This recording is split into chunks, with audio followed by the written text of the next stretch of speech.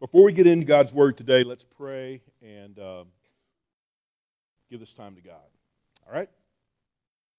God, we love you. We thank you for loving us. We thank you, Father, for the opportunity we have, God, to stand in your presence, to sit in your presence, to be in your presence, God, all because of who you are. You are gracious beyond measure. Father, you love us in great, great ways. And as we gather as your people here at Hillcrest, Father, we pray that you would eliminate those distractions, Father. Help us to be in tune with what you want to say today. God, if there's something that needs to change in our lives, would you make that very clear? If there's someone here today that doesn't know you as not only Savior, but as Lord, I pray that today is the day. God, you know we've prayed for each individual here this morning, and I pray once again that you would just bless us with your presence. I know you're already here, but help us to recognize what we have in our hands, what we have on our smart devices, what we have in the Holy Scriptures, God, is not my words. They're not words from sages of the past. These are your very words. And I ask, God, that we would hear you, and not only hear you, but we would respond. By the power of Christ, I pray. Amen. So the last few weeks, those of you at Hillcrest, we've taken a better stab, if you will, a look through a journey of discipleship. In other words, we've attempted to understand the difference between just appreciating Jesus and quote-unquote getting saved. You know what I'm talking about, right? And we've thought about what it means to follow me. I mean, those two words, follow me, as Jesus speaks them, seem very simple. They seem very elementary. And if you've tried to be following Jesus, you know it's not as simple as it sounds. Amen? Amen? So what does it mean to follow Jesus? My hope is that you've been able to chew on, or you've been able to better understand the necessity not only to be born again, to get saved, but to, as we've talked about, to grow up into Christ Jesus. You remember the primary text for us these last few weeks has been Romans chapter 12, verses 1 and 2. I would ask that you take a look at those verses for just a moment. Romans 12, 1 and 2. And then we'll turn to Ephesians here in just a moment. But from the NRSV, Romans 12, 1 through 2 reads this way: I appeal to you, therefore, brothers. I'm begging you, church, right? He's writing to the church, as we talked about. We're not talking about Paul writing to unbelievers. He's writing to people who have gathered for the purpose of being followers of Jesus Christ. And Paul says, I appeal to you, therefore, brothers and sisters, by the mercies of God, to present your bodies as a living sacrifice, right? In other words, although we sing some good songs, although we may pray some eloquent prayers, although we may come to church and hear a sermon from time to time, the best way to worship, as far as Paul is concerned, is what? The way you live your life, right? To be a living sacrifice. This is your spiritual worship, he goes on to say. Don't be conformed to the world, but be transformed. How so? By the renewing of your mind, right? Things need to happen here so that you may discern what is the will of God, what is acceptable, what is perfect, what is pleasing to God. We've also explored several other texts, as we've mentioned these last few weeks through Paul's writings. And today I want to look at a text, if you'll turn with me to Ephesians chapter 4. Some of our ladies are going through Bible study in Ephesians. And if you're not aware of that study, there's a study on Thursdays at 3 o'clock out in the Melissa area. And so I would encourage you to check that out. They've been going through Ephesians, and we were talking a little bit about that, and hopefully this will add to what you guys will learn here in the next few weeks. Today I want to look at this text in Ephesians chapter 4 and the beginning of chapter 5 in regards to discipleship. In other words, we've looked primarily at ourselves and our maturity in Christ as we've grown up into Christ. But today I want to look at a text that speaks to the importance of growing up into community. Now, what do I mean by growing up into community? In Hebrews chapter 10, verse 25, the writer tells us, "Let us not give up meeting together as some are in the habit of doing." What's the purpose of gathering around this table and taking communion? It's not just celebrating our relationship with God, right, through Jesus Christ. It's also reminding one another of our responsibility as followers of Jesus. Does that make sense? I'm aware of old traditions like the Quakers and some of the old congregational meetings as they would gather. Did you realize that this section would be, the chairs would turn and face this section? In this section, their chairs would be turned and face this section. And sometimes you had the man on one side and the women on the other side. But the point is, the reason that you look each other face to face is it's not just a relationship between you and God. It's also a relationship with everybody who's associated themselves with the righteousness of Jesus Christ. Does that make sense? I've heard it termed before, and maybe you've heard this as well, that circles are better than rows. Why are circles better than rows? Because you have to look somebody in the face and say, "I'm a follower of Jesus Christ." Well, Paul just says, the way I live my life, the way I follow Jesus Christ, is evident by how I interact, not just on a Sunday, not just around this table, not just as I sing my favorite songs or I hear prayers given, but every day of my life, even when I don't want to, even when I don't feel like it, even when circumstances lead me in or attempt to lead me in other directions. Does that make sense? Right? Why is it that the church, the modern church, Big C, has gotten out of that habit? Right? We hear things like, "You can't judge me." We hear things like, "Well, walk a mile in my shoes." Well, guess what? Jesus has walked a mile in your shoes, and yet He was without sin. Right? So don't give that to me as an excuse. Right? Paul's going to tell us that it's not just a relationship between us and God. It's also a relationship between us and each other. Now, you know just as well as I do, as we've talked about this the last few weeks, that we're talking to church members. Paul tells the Corinthian church, he says, don't expect unbelievers to act the way you're called to act, right? Because all this is foolishness to them. But we're talking to church members. We're talking to believers. We're talking to people who've associated themselves with Jesus Christ. Let me give you another example. In the independent Christian church, we make much of baptism because Jesus makes much of baptism, right? And so sometimes we think of, as people get in the baptistry and they're baptized, that it's just their baptism. And it is their baptism. But it's also a reminder that you need to disciple them, help them grow up into Christ. You follow what I'm saying? It's also your baptism in that you reflect on your own baptism. In other words, who are you looking up to in your faith? On this journey called discipleship, there's got to be one or two or people that Jesus, that God has placed in your life so that you can see as mentors, as fathers, as older brothers, as women, as older sisters in the faith. Does that make sense? Right? There also needs to be, as you grow up into Christ, as you mature into Christ, there also need to be people behind you on that journey that you're looking for, I appeal to you brothers and sisters, Paul says, right? Those are the people for Paul. The people in Ephesus, the people in Corinth, Galatia, right? All these people that Paul is writing to, that he's begging them to consider what he has to say, and not just what he has to say, but more importantly, what God has to say, if you understand what I mean, right? There's people behind you in your life that need you to speak into their life on behalf of God. Does that make sense to everybody? Do you understand what I'm saying? You see, in America, though, in the Western world, not just America, in the Western world, we think our baptism is our baptism. Our salvation is our salvation. Our discipleship is our discipleship. And we dismiss this idea of community. We dismiss this idea of relationship.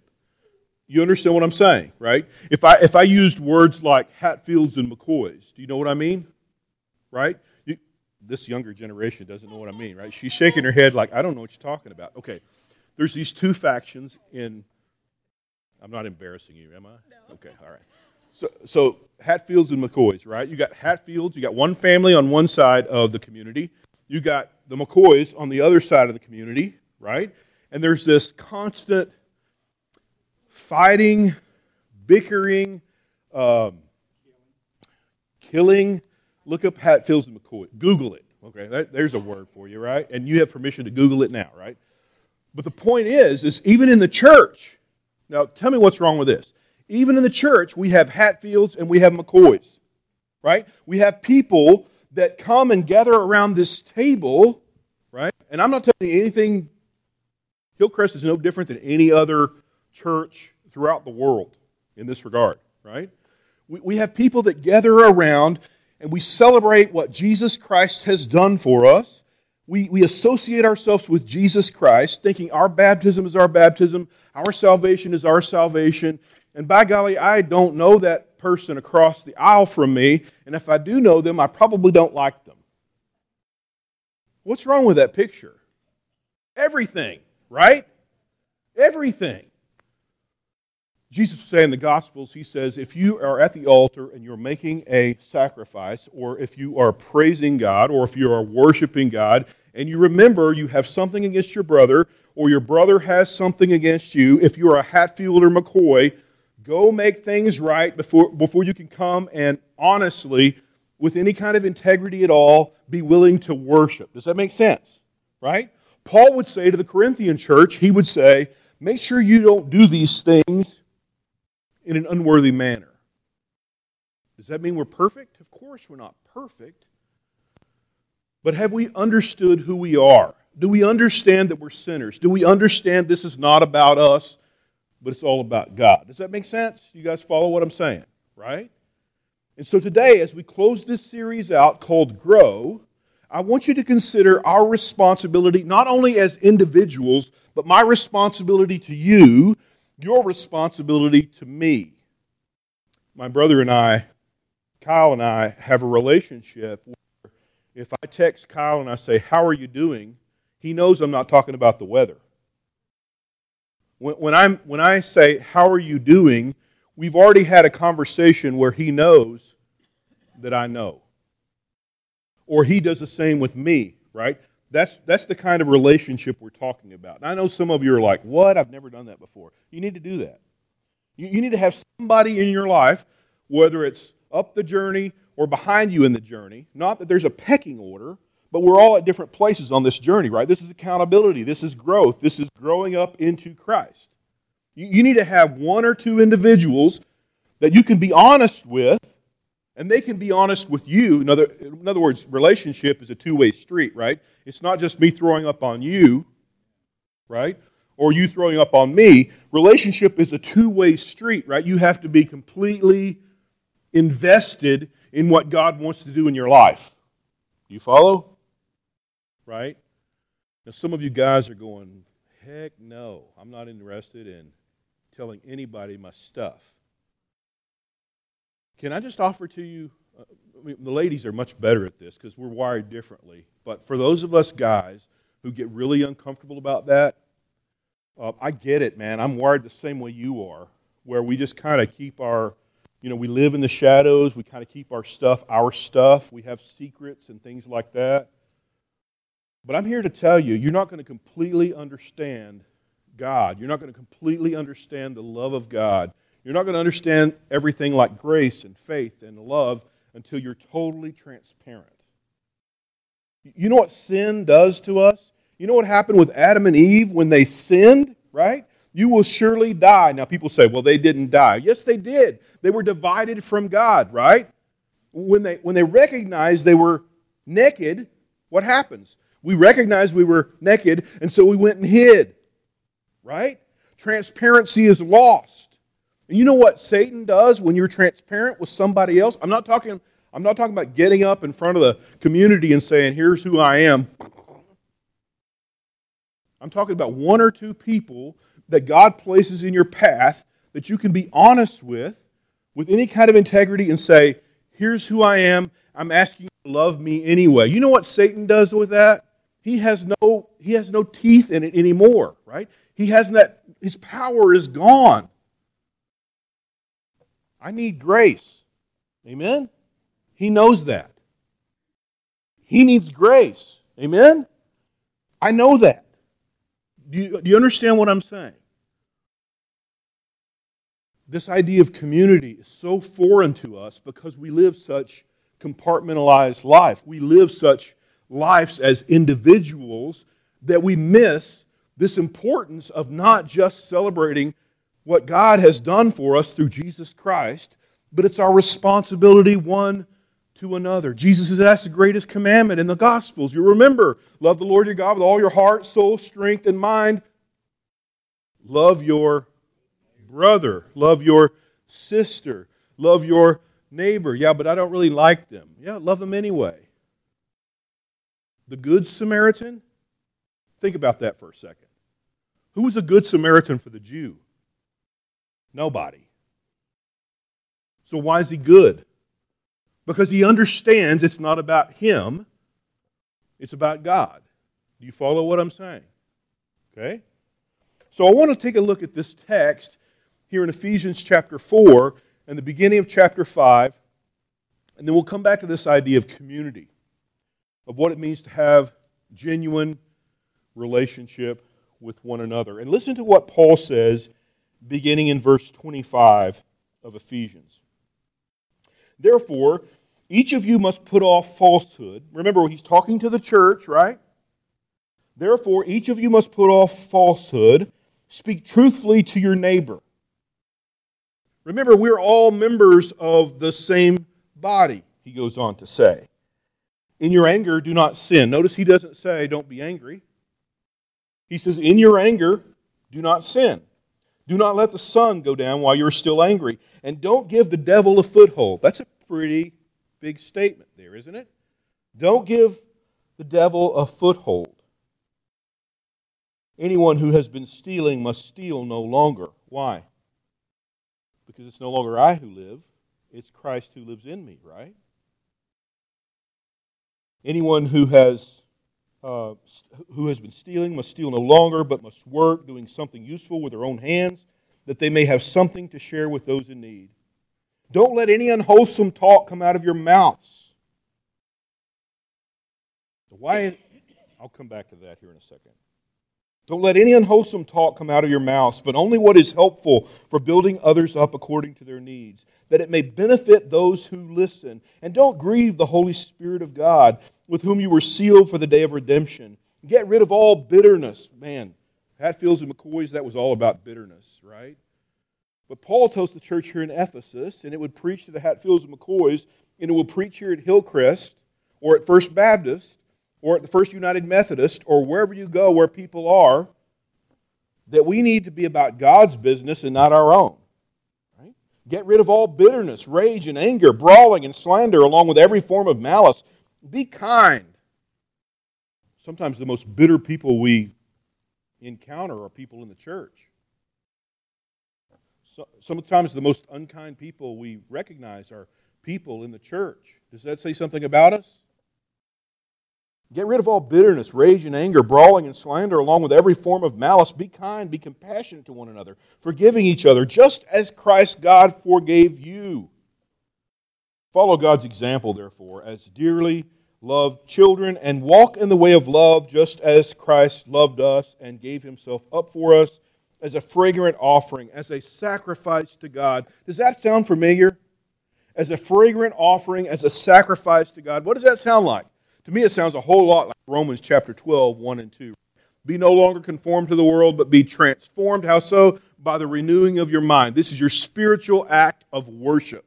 He says here, a fragrant offering, spiritual worship. This is how you live your life.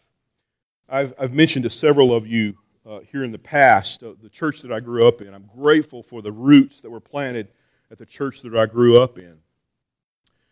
This is late 70s, early 80s, and there got to be a point around mid-80s to you probably can narrow it down better than I can, but mid-'80s to about mid-'90s, maybe 2000, where the organized church, if you know what I mean, right, the big church was talked bad about. It became almost like a fad to talk about bad about the church on the corner of First and A. And so instead of people staying and working and reminding what Scripture says and doing all those things, they would take their toys and go home, if you understand my metaphor, right? They would escape themselves from this community. They would leave, and they would start something in their own home, right? They would start these house churches. Anybody remember the fad of the house churches? They've kind of gone by the wayside now. There's a few out there that are kind of scattered around, but you know what I'm talking about, right? And it was all about us versus them, right? We don't have this figured out, but by golly, there's so many people down there that I don't like. So I'm going to go start my own stuff over here where people act like me, they dress like me, they come around when it's convenient, all these kind of things. And I'm being a little bit over dramatic, but you understand what I'm saying, right? This house church mentality. Does anybody remember that? Some of you probably have experienced that firsthand. I've mentioned to you as well that there's going to be thousands upon thousands upon thousands of churches that close today. This will be their last Sunday. They'll close the door, somebody will lock the door, put a for sale sign out, and vacate. And there's a scattering of people. Shelby, you mentioned 3% of a rate where you see something good happen, right? It is kind of scary.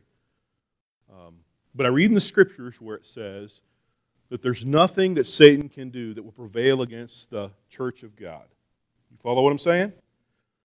So when I look at these house churches, when I look at this mentality of, and now it's not about house churches, it's just that have you ever heard this? I don't need the church to love Jesus. Anybody ever heard that before? If you haven't, you're not listening. There are people that say that all the time. I don't need organized religion. I can have a relationship with Jesus Christ. But what do you do with the writer of Hebrews that says, let us not give up meeting as some are in the habit of doing? You know why? Because the same problem we have in modern day society is the same problem they had in the ancient Near East. People would go start a house church. They would get mad at somebody else. Another house church would start. Another house church would start. Another house church would start. You get the idea? Now it's about house churches, but it's also about, I'm just not going to go anymore. I can go in my prayer closet. I can have a relationship with God. And I'm not arguing that you can't have a relationship with God through Jesus on your own. I'm saying, I need you, and you need me. And because we live such compartmentalized life, or because we live such individualized lives, Satan is just grabbing the popcorn and sitting back and going, I don't have to do anything. They're killing themselves. Now, this is life and death. There are people, I'm ministering to a person now that has nothing good to say about any church, doesn't know anything about Hillcrest, but they have nothing to say that's good about any church. You know why? Because they've been burned by the church in the past.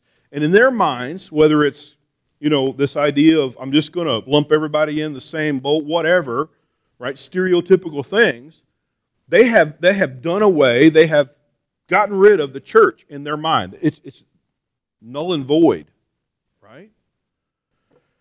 And so we'll be having a conversation, and when they find out I'm a preacher, I look at you because you told somebody I'm a preacher this last week, right? Well, he had no idea you're a preacher. I don't want them to understand I'm a preacher right away. And I'm not trying to be deceptive. Here's a rabbit trail for a second, right? I'm not trying to be deceptive and not trying to keep things, secret about being a preacher, but I can promise you, when people hear you're a preacher or you're a youth and family minister, the conversation ceases. You understand what I'm saying, right? Or supposedly I'm this quote-unquote holy man. I can promise you I'm no different than you are. I put my pants on the same way you do, right? I'm no different than you are, and yet there's something within our psyche, there's something within this person that thinks, well, I don't want anything to do with the church. Oh my gosh, you're a preacher? And then it's like they can't retract anything they've said previously is quicker than, I think that speaks to this idea of lack of community. Do you understand what I'm saying, right? So Paul recognizes that here in the church in Ephesus. And if you're not familiar with this city of Ephesus in the ancient Near East, it's kind of like the Las Vegas of the day, right? There's a lot of stuff going on. There's churches on every street corner, or temples, Artemis, Aphrodite, all these people that are going out worship, quote unquote, worshiping, doing their things, but it's almost like secular humanism is today, right? Everybody's got their own niche. There's a reason why God tells us first and foremost, right out of the gate, do not have any gods before me. Why? Because He knows who we are. Adam and Eve, did they have a God who walked in the cool of the day with them? And what became their God? A piece of fruit. You get the idea? Right? Cain and Abel, they go and worship God. And what becomes Cain's God? Anybody? Right? Himself. Right? His sacrifice wasn't received, so what does he do? He goes and kills his brother, thinking he's more important than the sacrifice that he was offering to God. He became his own God. Do you think that would preach today? Man, there are neighbors that I live beside. There are coworkers that you work beside. There are people in your own family that need to hear that the gospel is, it's not about you, it's all about God through Jesus Christ. Right? It's all about relationship. It's all about community. Yes, first and foremost, love God with all your heart, soul, strength, and mind, but also love your brother, love your neighbor as yourself. Or Jesus would say it this way, all authority in heaven and on earth has been given to me, therefore, gather on a Sunday morning. That's not what He says. Go to a Bible study. Be religious. Be spiritual. If I hear somebody else tell me, hey, I'm not religious, I don't go to church, but I'm really spiritual, I'm going to throw up in my mouth again. Because I'm like, you can be spiritual about a lot of things, right? I'm from New Mexico, and there are people that you can read about in New Mexico history where they're spiritual. You know what I mean? Right? That's not what we're talking about, right? We're talking about a relationship with Jesus Christ. You can be spiritual all day long and be as lost as... You can be as religious as the best Pharisee that you can imagine and be as lost as... You can be a Bible college student and be as lost as... You can lead worship and be as lost as... You can be a preacher and be as... You understand what I'm saying, right? It's not about this thing called tradition or religion or being spiritual. It's about, do you have a relationship with Jesus? Tell me about Jesus. That makes all the difference in the world, right? It makes all the difference in the world. So what does it mean when we talk about this idea of community and growing up into community? What does it mean to grow within the community or the fellowship? You know the early part of Acts where it says, in Acts chapter 1, think with me for just a second, Acts chapter 1, verse 8, Jesus tells them, I want you to go up into this upper room in Jerusalem. I want you to stay there, and you're going to receive this dunamis. You're going to receive this power from on high, right? It's going to change the world, right? 120 people living in a way, waiting for God to show up, and when God shows up, what happens? They go out and they change the world. Jerusalem, Judea, Samaria, to the utter ends of the earth. Jesus says, all authority in heaven and on earth has been given to me, therefore go and make disciples, baptizing, teaching, etc., etc. You get the idea, right? In Acts chapter 2, it says they were devoted to one another. They were devoted to the apostles' prayers. They were devoted to the things that God wanted to do, right? It wasn't about them. And God added continually by day by day, continually their numbers, right? It became 120, became 1,000, became 3,000, became 5,000. Check me out in the early part of Acts, right? But there's something that happens when it becomes all about all about us and not about God. I think it's a big misnomer to believe that all Jews look the same. You guys know what I'm talking about, where all Jews wore the same things, all Jews had the same skin tone, all Jews believe the same things. I think we read that in the text sometimes as Western-minded individuals, but that's not the case. They were all different. You know the problem with Jews and Gentiles getting along in the church? The Jews expected the Gentiles to do something. The Gentiles wanted all the grace. They couldn't come to common ground. We all recognize that divide, right, within the community. The problem is we don't recognize the divide within ourselves. Now, chances are, there's probably 50 here today, 45, 50 people here today. There's chances are that there's somebody in here that's offended by what somebody else has done. You understand what I'm saying? And it's changed how you interact with that person. That's the community I think God wants. Some of you have, and I'm just saying, this is a group of 50, so this just plays out, psychology majors. This plays out within people that we just want to remove ourselves from any kind of confrontation, any kind of conflict. Don't we, ladies? Right? We do, because we're like that turtle. We gather back in our shell. And that's not what God wants for us. God wants us to be in relationship with Him first and foremost, and then with each other, as diverse as we are. I believe that God celebrates diversity. I believe that we should celebrate diversity. And so for us to read back into the text and think all Jews thought the same, not true. Or all people that have it all together, act like me, dress like me, think like me, talk like me, not true, right? But somehow, some way, deep, deep, deep in the recesses of our mind, we think that we've got it all figured out. And don't lie to me and tell me that you're not that way, because we're all human beings. And we're prideful, aren't we? Do your head like this, because you are prideful. And I am prideful, right? And we think we have it figured out. We think everybody else the world would be a much better place if everybody was like me. We wouldn't say that out loud, but that's the way we believe, right? Quick things, right? I don't have a lot of time, but I want to point out a couple things to you in this text. I want us to consider that maturity means social things are necessary. In other words, you can't remain alone and be all God created you to be. It means not everyone will look like you, not everyone will dress like you, not everyone will think like you, but in the end, the community is stronger because of the differences. Read the book of Galatians. Read the book of Galatians. Although we agree that the primary issue is, what do you do with Jesus, right? Jesus is Lord. Amen? Right? Jesus is Lord. He's not just your Savior, but He's your Lord. Amen? Remember, we've talked about the difference. You can't just receive Jesus as Savior. You need to make Him the Lord of your life. We have to agree on that. I mean, that's the reason that we do what we do as we gather around. So we're not talking about these secondary issues, but I'm here to tell you that we don't need to make too much of the secondary issues. In other words, those of you who think that we need to sing Amazing Grace and all 5 verses of Amazing Grace at the same speed, you might be wrong. You follow, right?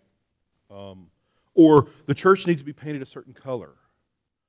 Or the order of service has always been this way. That must be written somewhere in 1 Peter and Jude or whatever. No, it's not. They're secondary issues, right? I want to point out a couple things to you. Again, number 1, chapter 4, verse 26, he says this. He doesn't say don't be angry, does he? He says, in your anger, do not sin. What's he saying? Don't let the sun go down while you are still angry. You know the difference between anger and wrath? Anger is being angry at the right things. I'm angry with sin. I'm angry with evil. I'm angry that people would fall for the trap that Satan lays before them. Do you follow what I'm saying? I can be angry about those things. I can be angry about the injustice in the world. I can be angry for orphans who have nobody to speak for themselves. I can be angry that these widows that are out in the neighborhoods in which we live have nobody to care for them. I can be angry about those things because that's what Jesus tells me to be passionate about, to be angry about. Do you follow what I'm saying? But when it becomes too much, when we become wrathful, it's uncontrolled anger. Let me give you an example from Scripture. The Bible says that Jesus faced every kind of temptations that we face, yet was without sin, right? Can we all agree that Jesus was perfect? Yes? And yet he goes in and he addresses the religious people in a place that he says should be the house of prayer, right? And what does he do? He overturns their, seems to me that his emotional status was that he was angry, right? He overthrows their tables and he says, you've made this house of prayer you're a bunch of thieves. You've made it a den of robbers, right? He's angry, but he's not uncontrolled. You hear the difference, right? When Paul says, don't let the sun go down on your anger, what he's saying is, make sure you understand that you can lose your cool and move to wrath, right? Rage. Jesus says in the Sermon on the Mount, whoever, you've heard that it was said, do not murder, but I tell you, anyone who is already called Raka, anyone who has said that person is fill in the blank and it's not good, right? When I consider somebody not created in the image of God, that's not their problem, that's my problem. You follow? Right? That's the difference between anger and rage. So let me ask you this morning, who is it that you need to go to? I know it's really uncomfortable. Who is it that you need to go to and say, you know what, you may not know this, and maybe you sense that I've treated you differently, but man, I need to repent. I need to restore this relationship, right? For me to be right with God, I need to be right with you. I need to, that takes a big person. That's what we're talking about when we talk about maturity. It's this uncontrolled anger leading to wrath. Number 2, look at what it says in verse 29. Don't let any unwholesome talk come out of your mouths. Listen, but only what is helpful for building others up according to their needs, that it may benefit those who listen. Have you ever known somebody who's all about this? Telling you everything wrong about who you are and why you shouldn't get God's love and why you shouldn't get God's grace and why you shouldn't get God's mercy. And it may not be your neighbor, it may not be your coworker, maybe that's who it is, I don't know. Maybe it's you who look in the mirror and go, you don't deserve God's grace. Well, guess what? God loves you, and He says that He's a gracious God, and He's willing to offer you grace, but the problem is you don't receive it. You don't understand it because you listen too much to this. You follow? So some of us need to stop talking the way we do to ourselves. But the old Christian word, I know I'm running a little bit long, but hang with me for just a couple more minutes, right? The Christian word that I think of is edify. You know the word edify. Building each other up, right? Now this is where something, when Paul says, don't be conformed to the world, but be transformed by the renewing of your mind, this is where I think is key. If you're transformed by the renewing of your mind, I'm going to treat you with grace. Why? Because I've been given grace. I'm going to love you the way God loves you. Why? Because I've been loved. Do you understand what I'm saying? Right? If we understand that God has given us grace, love, mercy, compassion, all these things, we're going to not only see the world differently, we're going to see ourselves differently. And what right do I have, real quick, judgment, discernment. Judgment is about this. Judgment is always about looking down on somebody else. It's condescending. Discernment is always about seeking the truth. I was looking at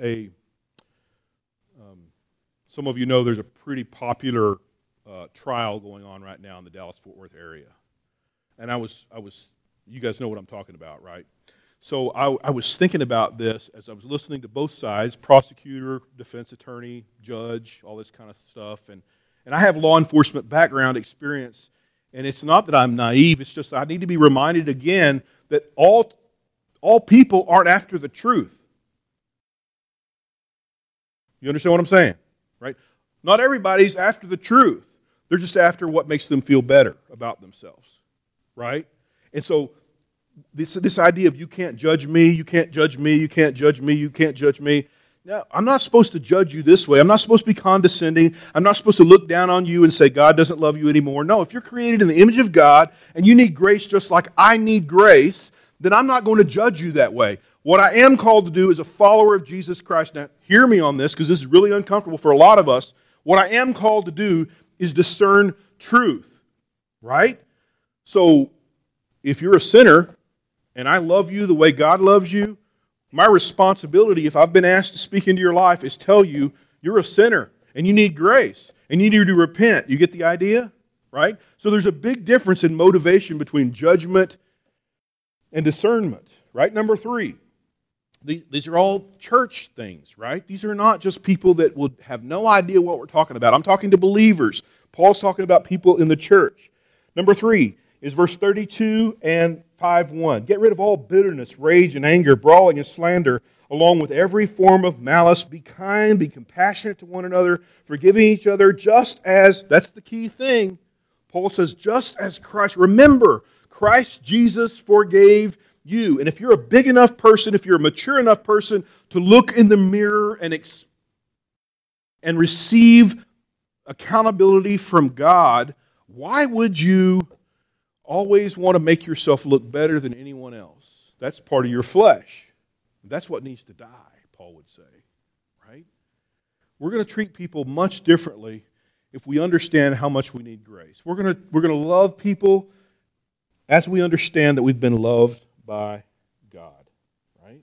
Follow, for example, God, therefore, as dearly loved children, and walk in the way of love, just as Christ loved us and gave himself up for us as a fragrant offering. Be kind, be compassionate, be forgiving. Be kind, be compassionate, be forgiving. Be kind. I've told you, the most unkind people that I'm aware of, most of the time, it's not the people that would say, well, you're a preacher. Those people are still kind to me. It's people in the church that aren't kind. And you know what I'm talking about, right? Unforgiving, I see that more in the church than I do anywhere else in the world. I know it exists outside these walls, but I see it in the church. Not Hillcrest, I'm talking about the church at large, right? Paul is talking to church members here, and he says, remember, be kind, be unforgiving. When I think about forgiveness, here's the picture, and then I'm done. They spit at him. They put a crown of thorns on his head. They whipped him 39 times. How do I know 39 times? Because that's what Jewish law said. 39 times they whipped him.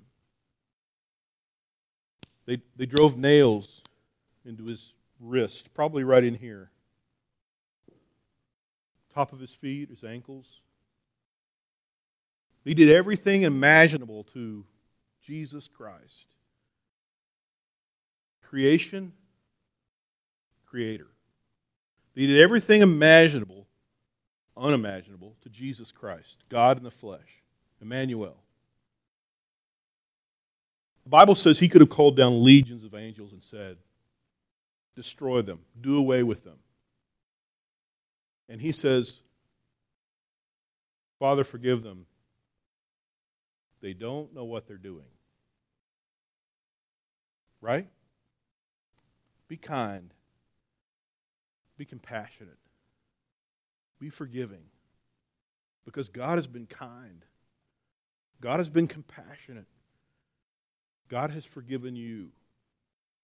Now, if you don't know Jesus, I'm not talking about knowing about Jesus or knowing about God. I'm talking about knowing God, knowing Jesus. If you don't know that Jesus, if you don't know that kind of love, I'd love to talk with you before you leave this place. If you've forgotten about that love, if you've forgotten about that mercy, that grace,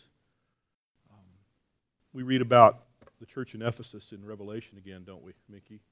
Where it says they lost their first love. If that's you, then there's time to make it right. The writer of Hebrews goes on to say, hey, if you hear his voice today, don't wait till tomorrow. Do something about it today, right? If today is a day of salvation, if today is a day of repentance, there's plenty of room here. We'll go in the back room. Grab me before you leave. But let's make sure that you're right with God. Let's make sure you're right with one another. Let's make sure you're right with yourself, right? We are all sinners. We're all in this together. We are all sinners. But praise God, we have an opportunity to get back to God through Jesus Christ and his righteousness. That's the gospel. Let's pray. Father, for your word, God, for your challenge this morning, for the great love you have for us, for mercy, for grace, for compassion. Help us, God, to see ourselves the way you see us. Help us to recognize what Mark mentioned earlier, this shedding of blood that allows us to get back into relationship with our Creator, the one who loves us so much. Help us to understand, God, the sacrifice that's made on our behalf, that Jesus Christ, as Paul says, becomes sin for us. Help us, God, to understand the responsibility we have not only to that relationship, but the relationship that we have in community to grow up into maturity and to love each other as you've loved us, to be kind to one another as you've been kind to us, to be compassionate to the world around us because we recognize you've been compassionate to us. God, I pray that you would hear our hearts, that we would be transparent with you first and foremost. It's the way to peace.